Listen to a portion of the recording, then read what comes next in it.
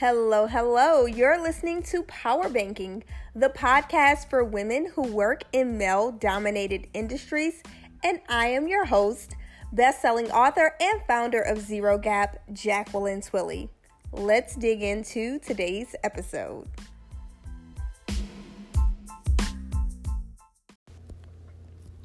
Hey y'all, it's Jacqueline, and we are almost at the end of 2018. So if you're listening to this in the future, just go with me for a second. As we wrap up this year, I'm launching a new video series for women in leadership positions, and it's called Leadership in Action. This series is all about talking through the values that are stated and our stated goals, and thinking about how our actions are aligned to those stated values and goals. So in today's episode, you get a sneak peek of the upcoming series. Have you ever been on the receiving end of this phrase? Do as I say and not as I do. If you can answer yes to that question, you've probably rolled your eyes or lost so much respect for the person who is insisting you do something while you watch them do the opposite.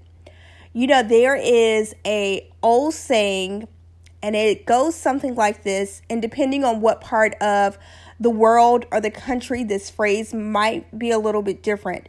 But where I grew up in Louisiana, this was the common term that says, actions speak louder than words.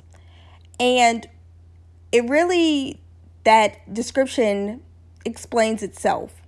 A person's actions will speak louder than what they are actually saying. Oftentimes in leadership journeys, women will be faced with multiple challenges of running an organization, managing a team, looking at the financials, dealing with market circumstances, etc.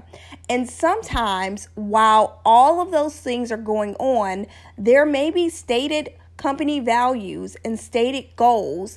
And because you get caught up putting out the fire or dealing with a large situation, that you lose sight of those core principles. So this Leadership in Action series is all about making sure that we're surrounding ourselves with the right team members, first of all, but also that we're grounded in our values so that when we are tested, when everything around us may seem like a tornado, we are still making the best decisions based on our stated goals and values. So with that, I have an exercise for all of you to do today. Pause this episode for a few minutes and pull out a pen and paper and write down your values that guide you in your leadership journey. The top 4 values that guide you in your leadership journey.